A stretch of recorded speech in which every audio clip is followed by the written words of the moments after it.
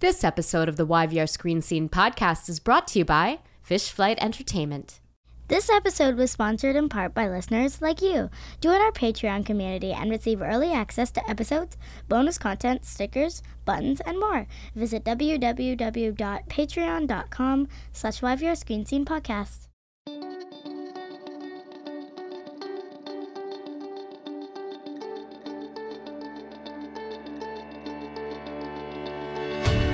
Welcome to the YVR Screen Scene podcast, where we pull back the curtain and expose the beating heart of the Vancouver film and television industry, namely the actors and filmmakers and other talented artists who do the work.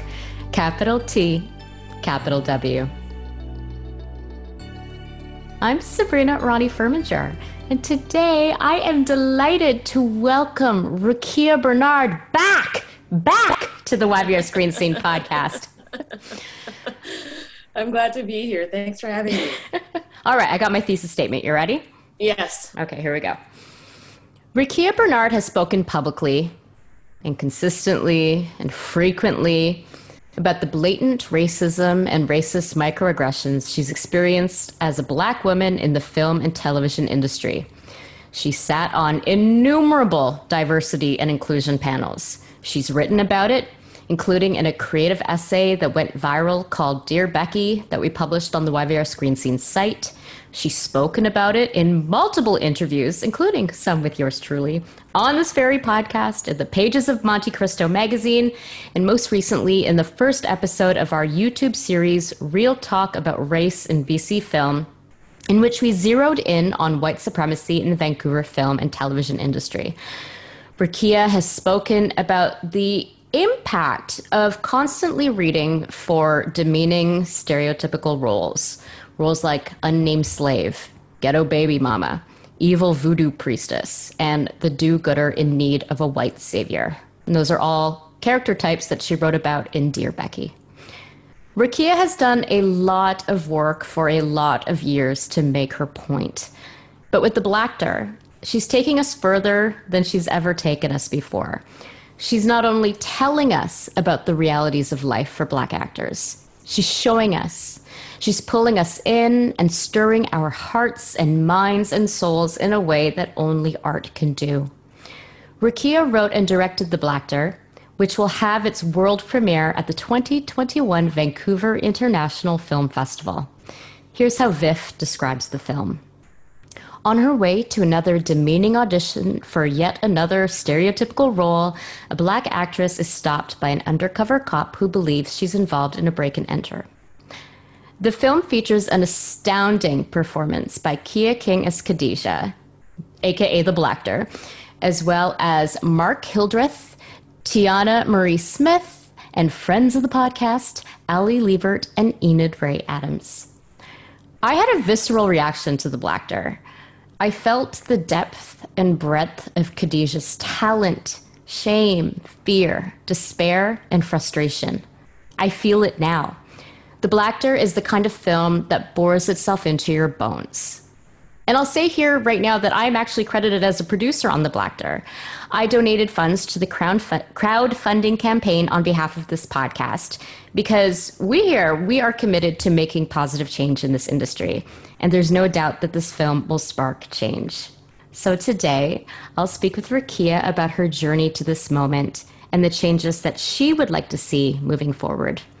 Rukiya, welcome back to the podcast. Thank you. What a wonderful intro. Wow.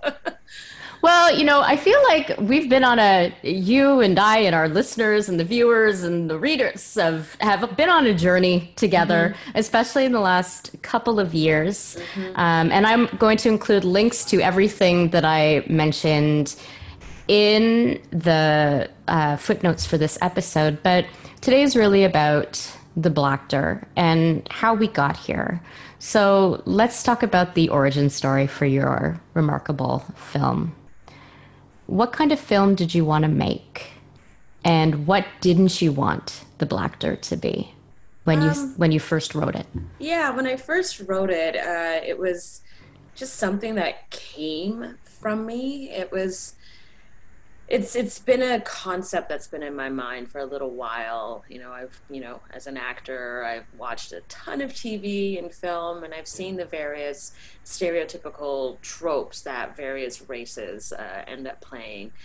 And I'm always amazed at how frequently we see them.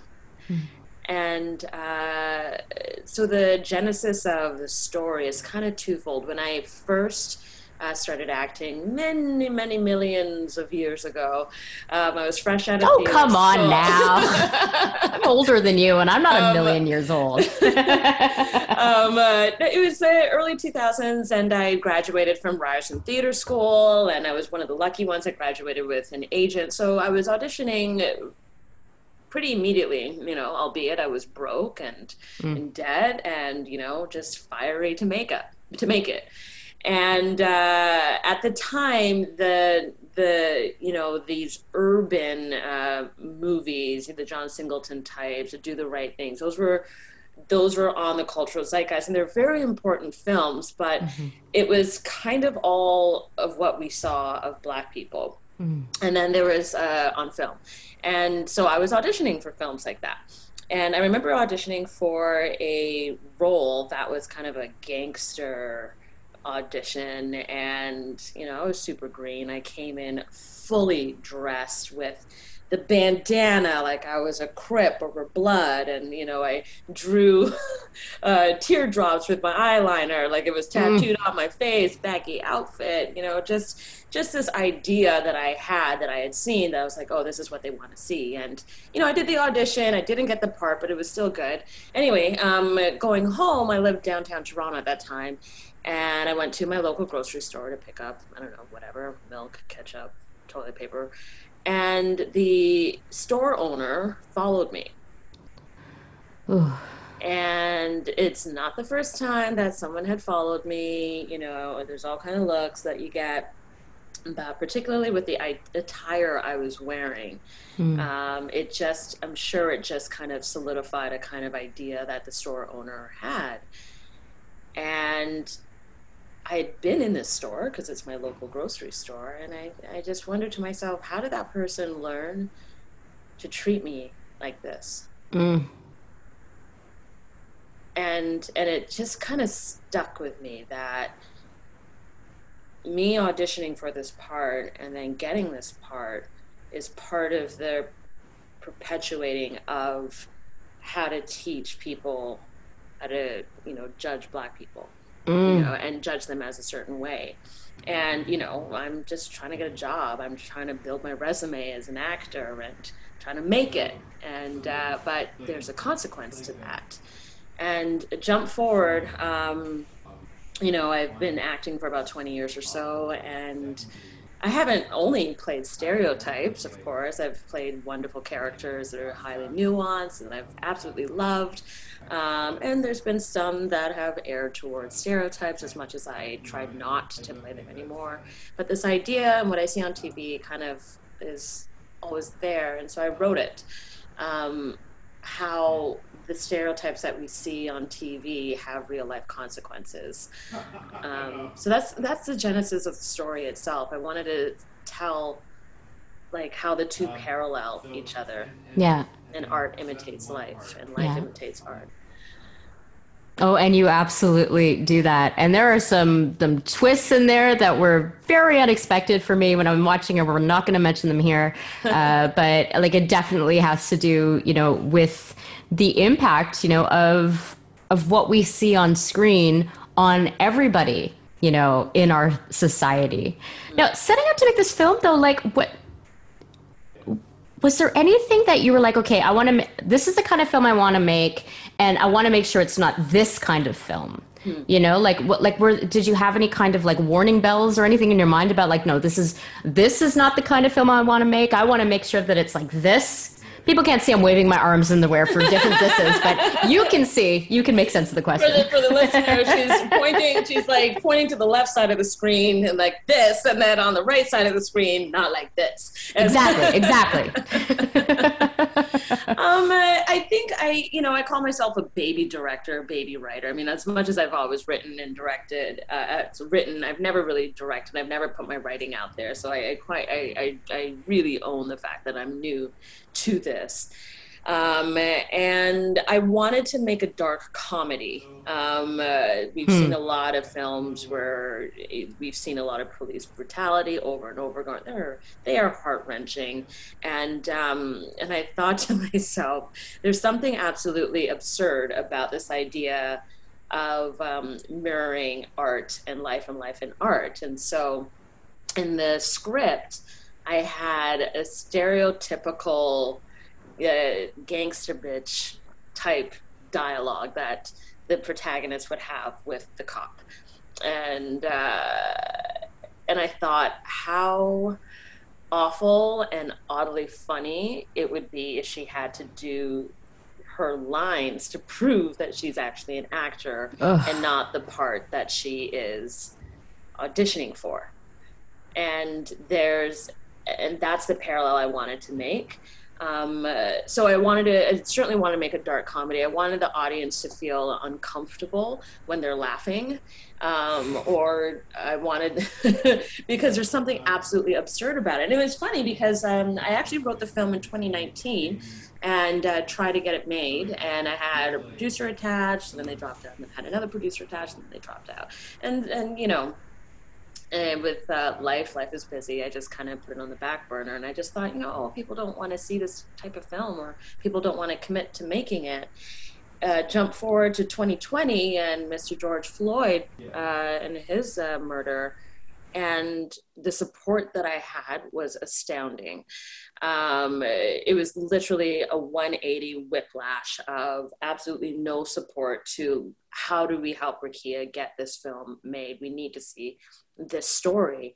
And I think that was, that was a huge part of why it got made and why the audience wants to see it. So in terms of what I wanted people to see is I wanted to see the absurdity in these roles and these stereotypes and how, they affect people. Yeah. In real life. Now, Kia King delivers a powerhouse performance as Khadijah. But I know, and you've just said that this film was mined from your own experiences in this industry. Why did you opt to stay behind the camera for this project? And how would you characterize the experience of watching Kia bring your deeply personal experiences and emotions to cinematic life? Yeah, it's a good question. I really debated about having someone else direct this and then I star in it. Or I thought, maybe I can have a co-director so I can star in it, do a little Michaela Cole thing, where she had a co-director for I May Destroy You. But there's a learning that has to happen, like in any journey. A baby has to learn how to crawl before they learn how to walk, before they learn how to run. And I thought, if I'm going to direct this right, I want to just focus on that. And like with all short films, you end up producing it along with directing it. Which I did. And I thought I just need to find a really, really strong actress who can carry this, who has, a depth of creativity to offer. And having worked with Kia, I mean, we were both on Van Helsing together, but I don't think we never had any scenes together. But we stayed in touch, and I watched her stuff and I thought, holy smokes, this is the actress I always dreamt I could be. I need her. And so I pitched the script to her and she was on board immediately. And I was so honored to have her because that girl does not stop working. And she managed to squeeze in our little shoot amongst her very, very, very busy schedule that had her flying across the country. So yeah, I just really wanted to focus on directing and producing as opposed to dividing my focus up too much. I think in a few more movies, I'll try acting and directing at the same time. But let me tell you, it was really fun to direct. I'm glad to hear it. Yeah, no, it's great. And especially since I wrote the script, you hear a voice in your head, and then her voice is different from how I heard it in my head. And it just, she added so much. I encouraged her to, like, if you have an impulse that, is improvisatory, just go for it. I'll pull you back if it's not working. And I just said, I just want you to feel free to do whatever the heck you want.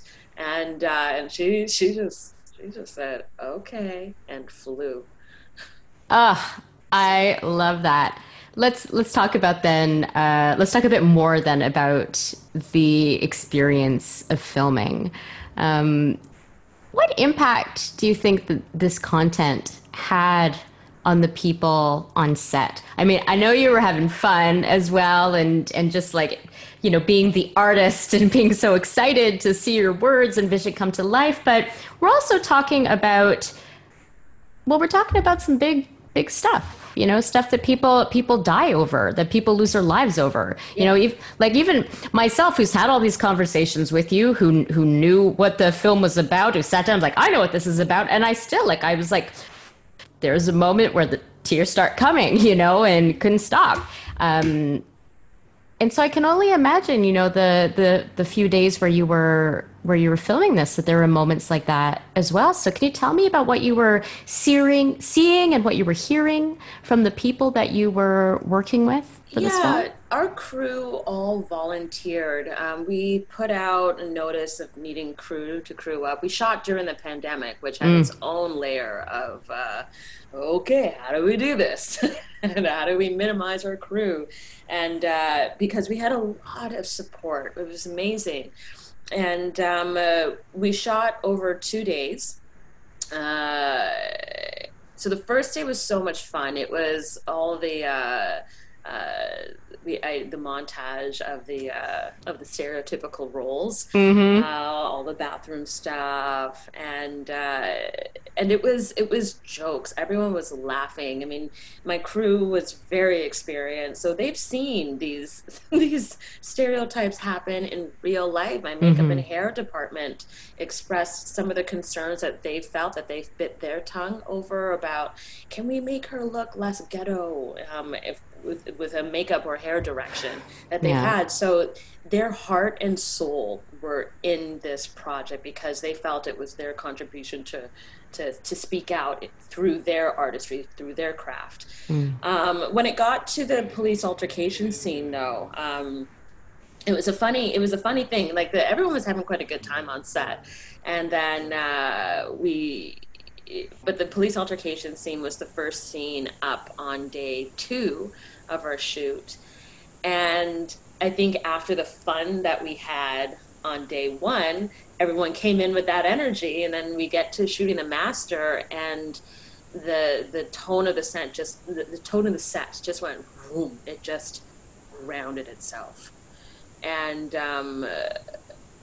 we were all in tears after the first take of the master.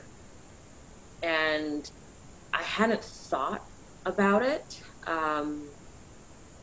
I was like, oh shoot, right, we're gonna have to do this over and over again.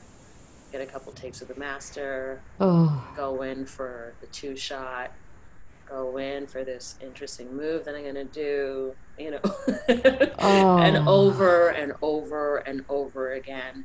And we didn't have a lot of time because we're battling the sun, and it really, I don't know, I just felt like it really focused the set in a different way. Not that the set wasn't focused before, but it just really grounded everyone. And I don't know, and I guess offered context to what we had shot the day before, which was all jokes and but everyone was on board. And I talked to Kia a lot. If we could have afforded a on-set therapist, I would have totally foot the bill for that, because I wanted her, of all people, to feel safe, and I wanted everyone of color to feel safe. Our crew was 75% BIPOC. And so the content is triggering for everyone. And so safety, emotional safety, was of the utmost importance. And I think everyone felt it, because they could see where I was coming from with writing the material. It wasn't, I'm not being opportunistic here. We're like, oh, let's make some Black content because diversity is what's selling right now. Yeah, diversity is so hot right now. So it's so hot right now, right? It's not that. It's not that. Yeah. I truly felt this material came from another place, and it's not about me. It's truly about the story and what it needs to say about our industry. And because everyone working and volunteering is in the industry, it was all of our voices coming through. And I think that offered safety to the set to be able to do a very challenging scene. And also to be able to do a challenging scene and be like, go for the comedy. I know it's fucked up, but go for the comedy in it. Let's mess with the audience. Yeah, thank you for that, Rukiya. You're welcome. I hope that, I mean, and this is obviously, it's all up to you about what you want to do, but I really hope that this is not the only Rukiya Bernard film that we're going to see, and that this might mark the beginning of your, filmmaking, writing, directing journey. And if so, what does this film tell us about the kinds of films that you will be making moving forward? I'm all for social justice. I'm all for really analyzing racial equity and equality and, civil rights. I'm all for that. I do have another film coming up about abortion and women's rights, which is, another hot topic right now. Abortion is so hot right now. Oh my God. But no, we're really looking at it and what it is to have the right to choose, which I'm a firm believer of.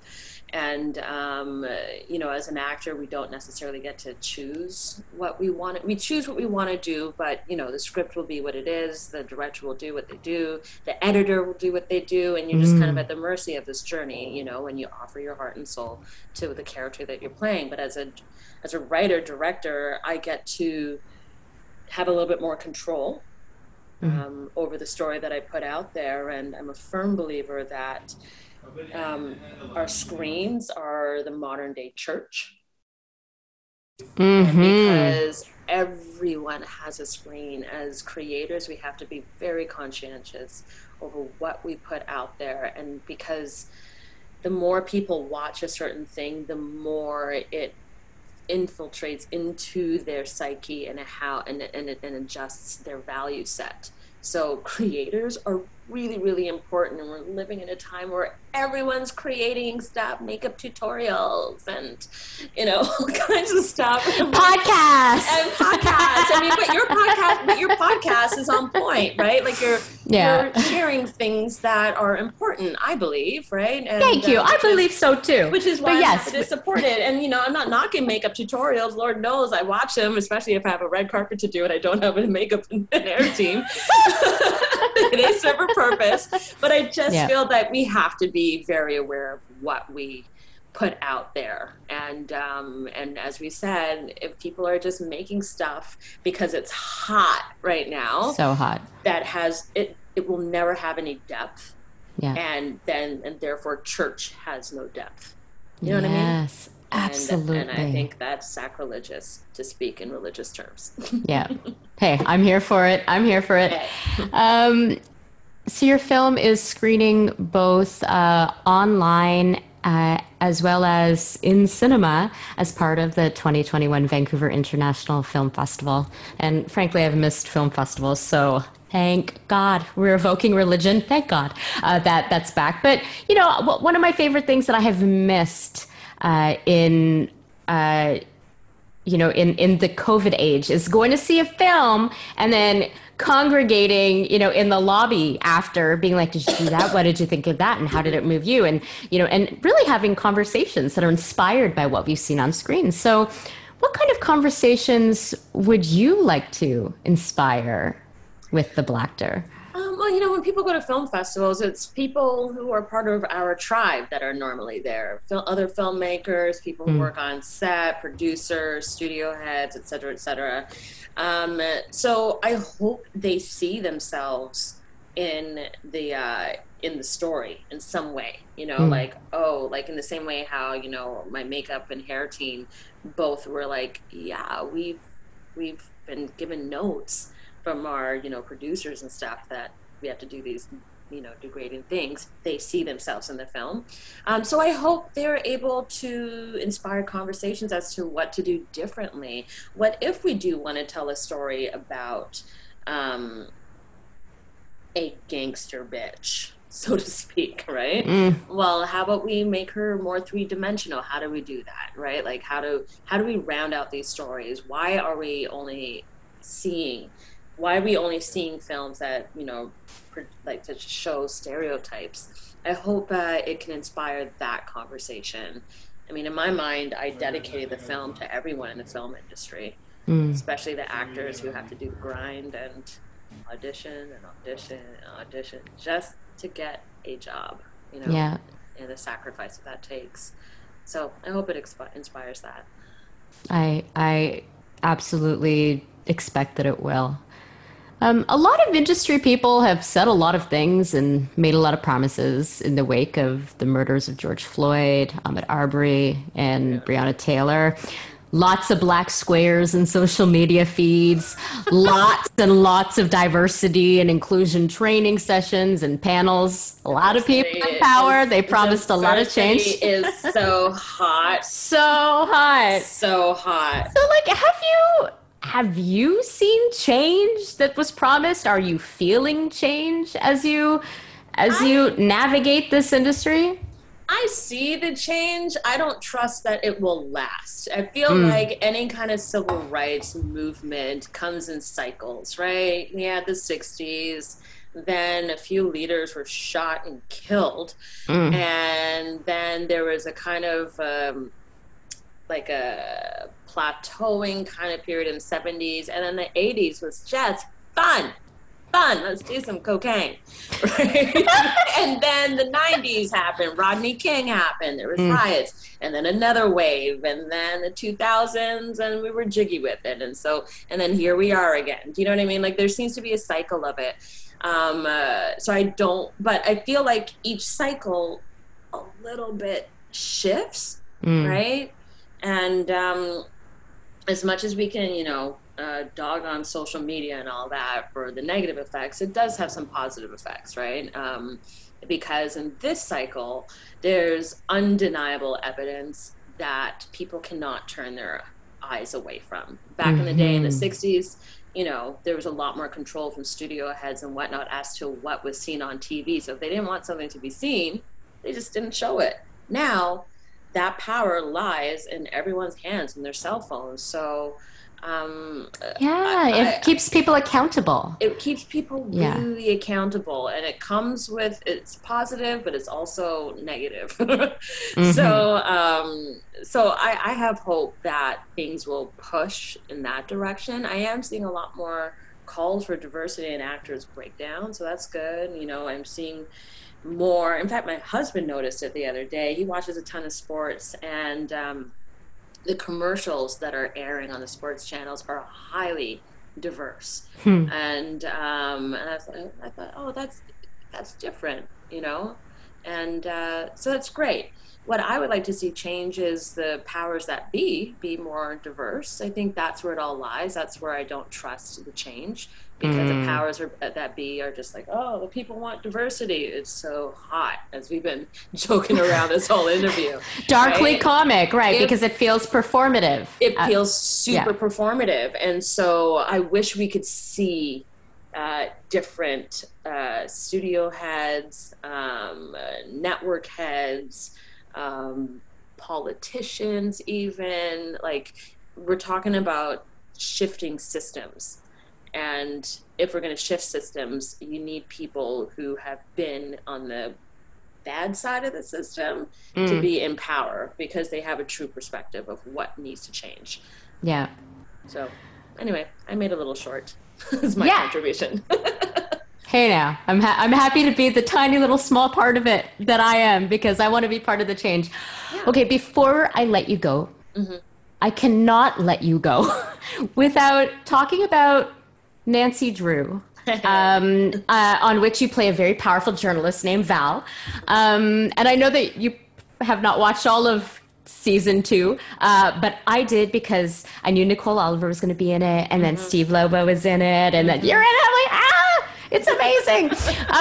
But you know what? One of the things that I loved about watching Nancy Drew, which, you know, it features a lot of, you know, these like young up and coming emerging, you know, actors, and you know, is a favorite of people for many generations, but especially like, you know, young teens like my child. And but what I loved is how Nancy Drew addressed issues like police brutality and code shifting, and even like racism and prejudice between Asian Americans and African Americans. And they just did it so seamlessly without like shoehorning it into, this is our very special episode. Yes. You know, this is our Black Square episode, okay? Right. And, you know, so like, first of all, like, what kind of conversations did these storylines inspire on set? You know, if you noticed anything like that, and what do you think that other productions can learn from how Nancy Drew has like woven in the realities of life into what is a really rad supernatural detective series? That's a good question. I don't know. I feel like Nancy Drew, because of, I don't know, just the nature of the show itself, the characters are so well formed that they just have to ask the question, what is it like to be the token Black person of this little small town? And I don't think a lot of writers ask that in the writer's room. They just, you know, cast the show, and then, you know, oh, we need diversity. Okay, this character is going to be a Black person or an Asian person, and then that one's gay. And then they proceed to write the show as per usual, without actually thinking, oh, okay, this show takes place in a small town. What's it like for that one person? What is it like, right? And I feel like the writer's room of Nancy Drew, which is very diverse, does that. And the introduction of Tom Swift, that was, I think, my favorite. And I'm so excited. And he has his own show now. I'm so excited for it. Tom Swift, this awesome young Black gay tech genius billionaire. Yeah, like Iron Man, but like...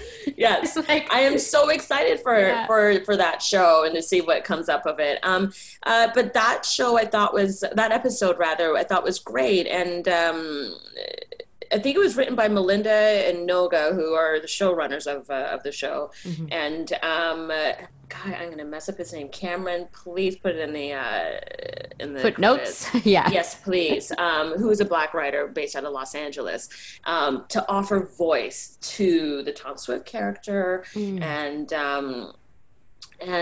just to really kind of dive into what it's like to be the token Black person in this town, to be dating an interracial. There's an Asian character and a Black character, or an interracial relationship, and what that actually means, and the pitfalls or the great things that can come from it, and have these discussions, and it was just organically done, which was really nice, as you mentioned, as it wasn't spoon-fed to us at this the Black Square episode, right? Because diversity is so hot.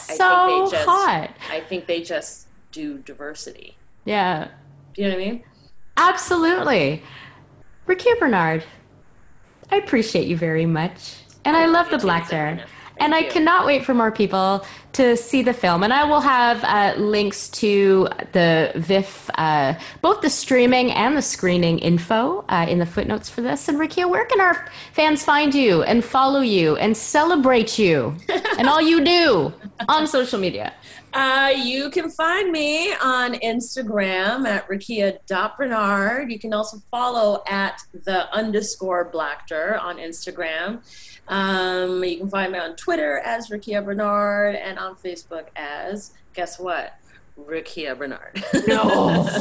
Rukiya Bernard, so hot right now. So hot right now. Can I also, a little bit of a PS, I saw the name of your production company is Uhuru. Uhuru Productions, yes. The name of your dog. My dog. Uhuru also means freedom. My dog. I know that too, but but I know it's the dog on which you base the physicality of the beginning of your Van Helsing performance. So yes, I love that. I was like, doggy.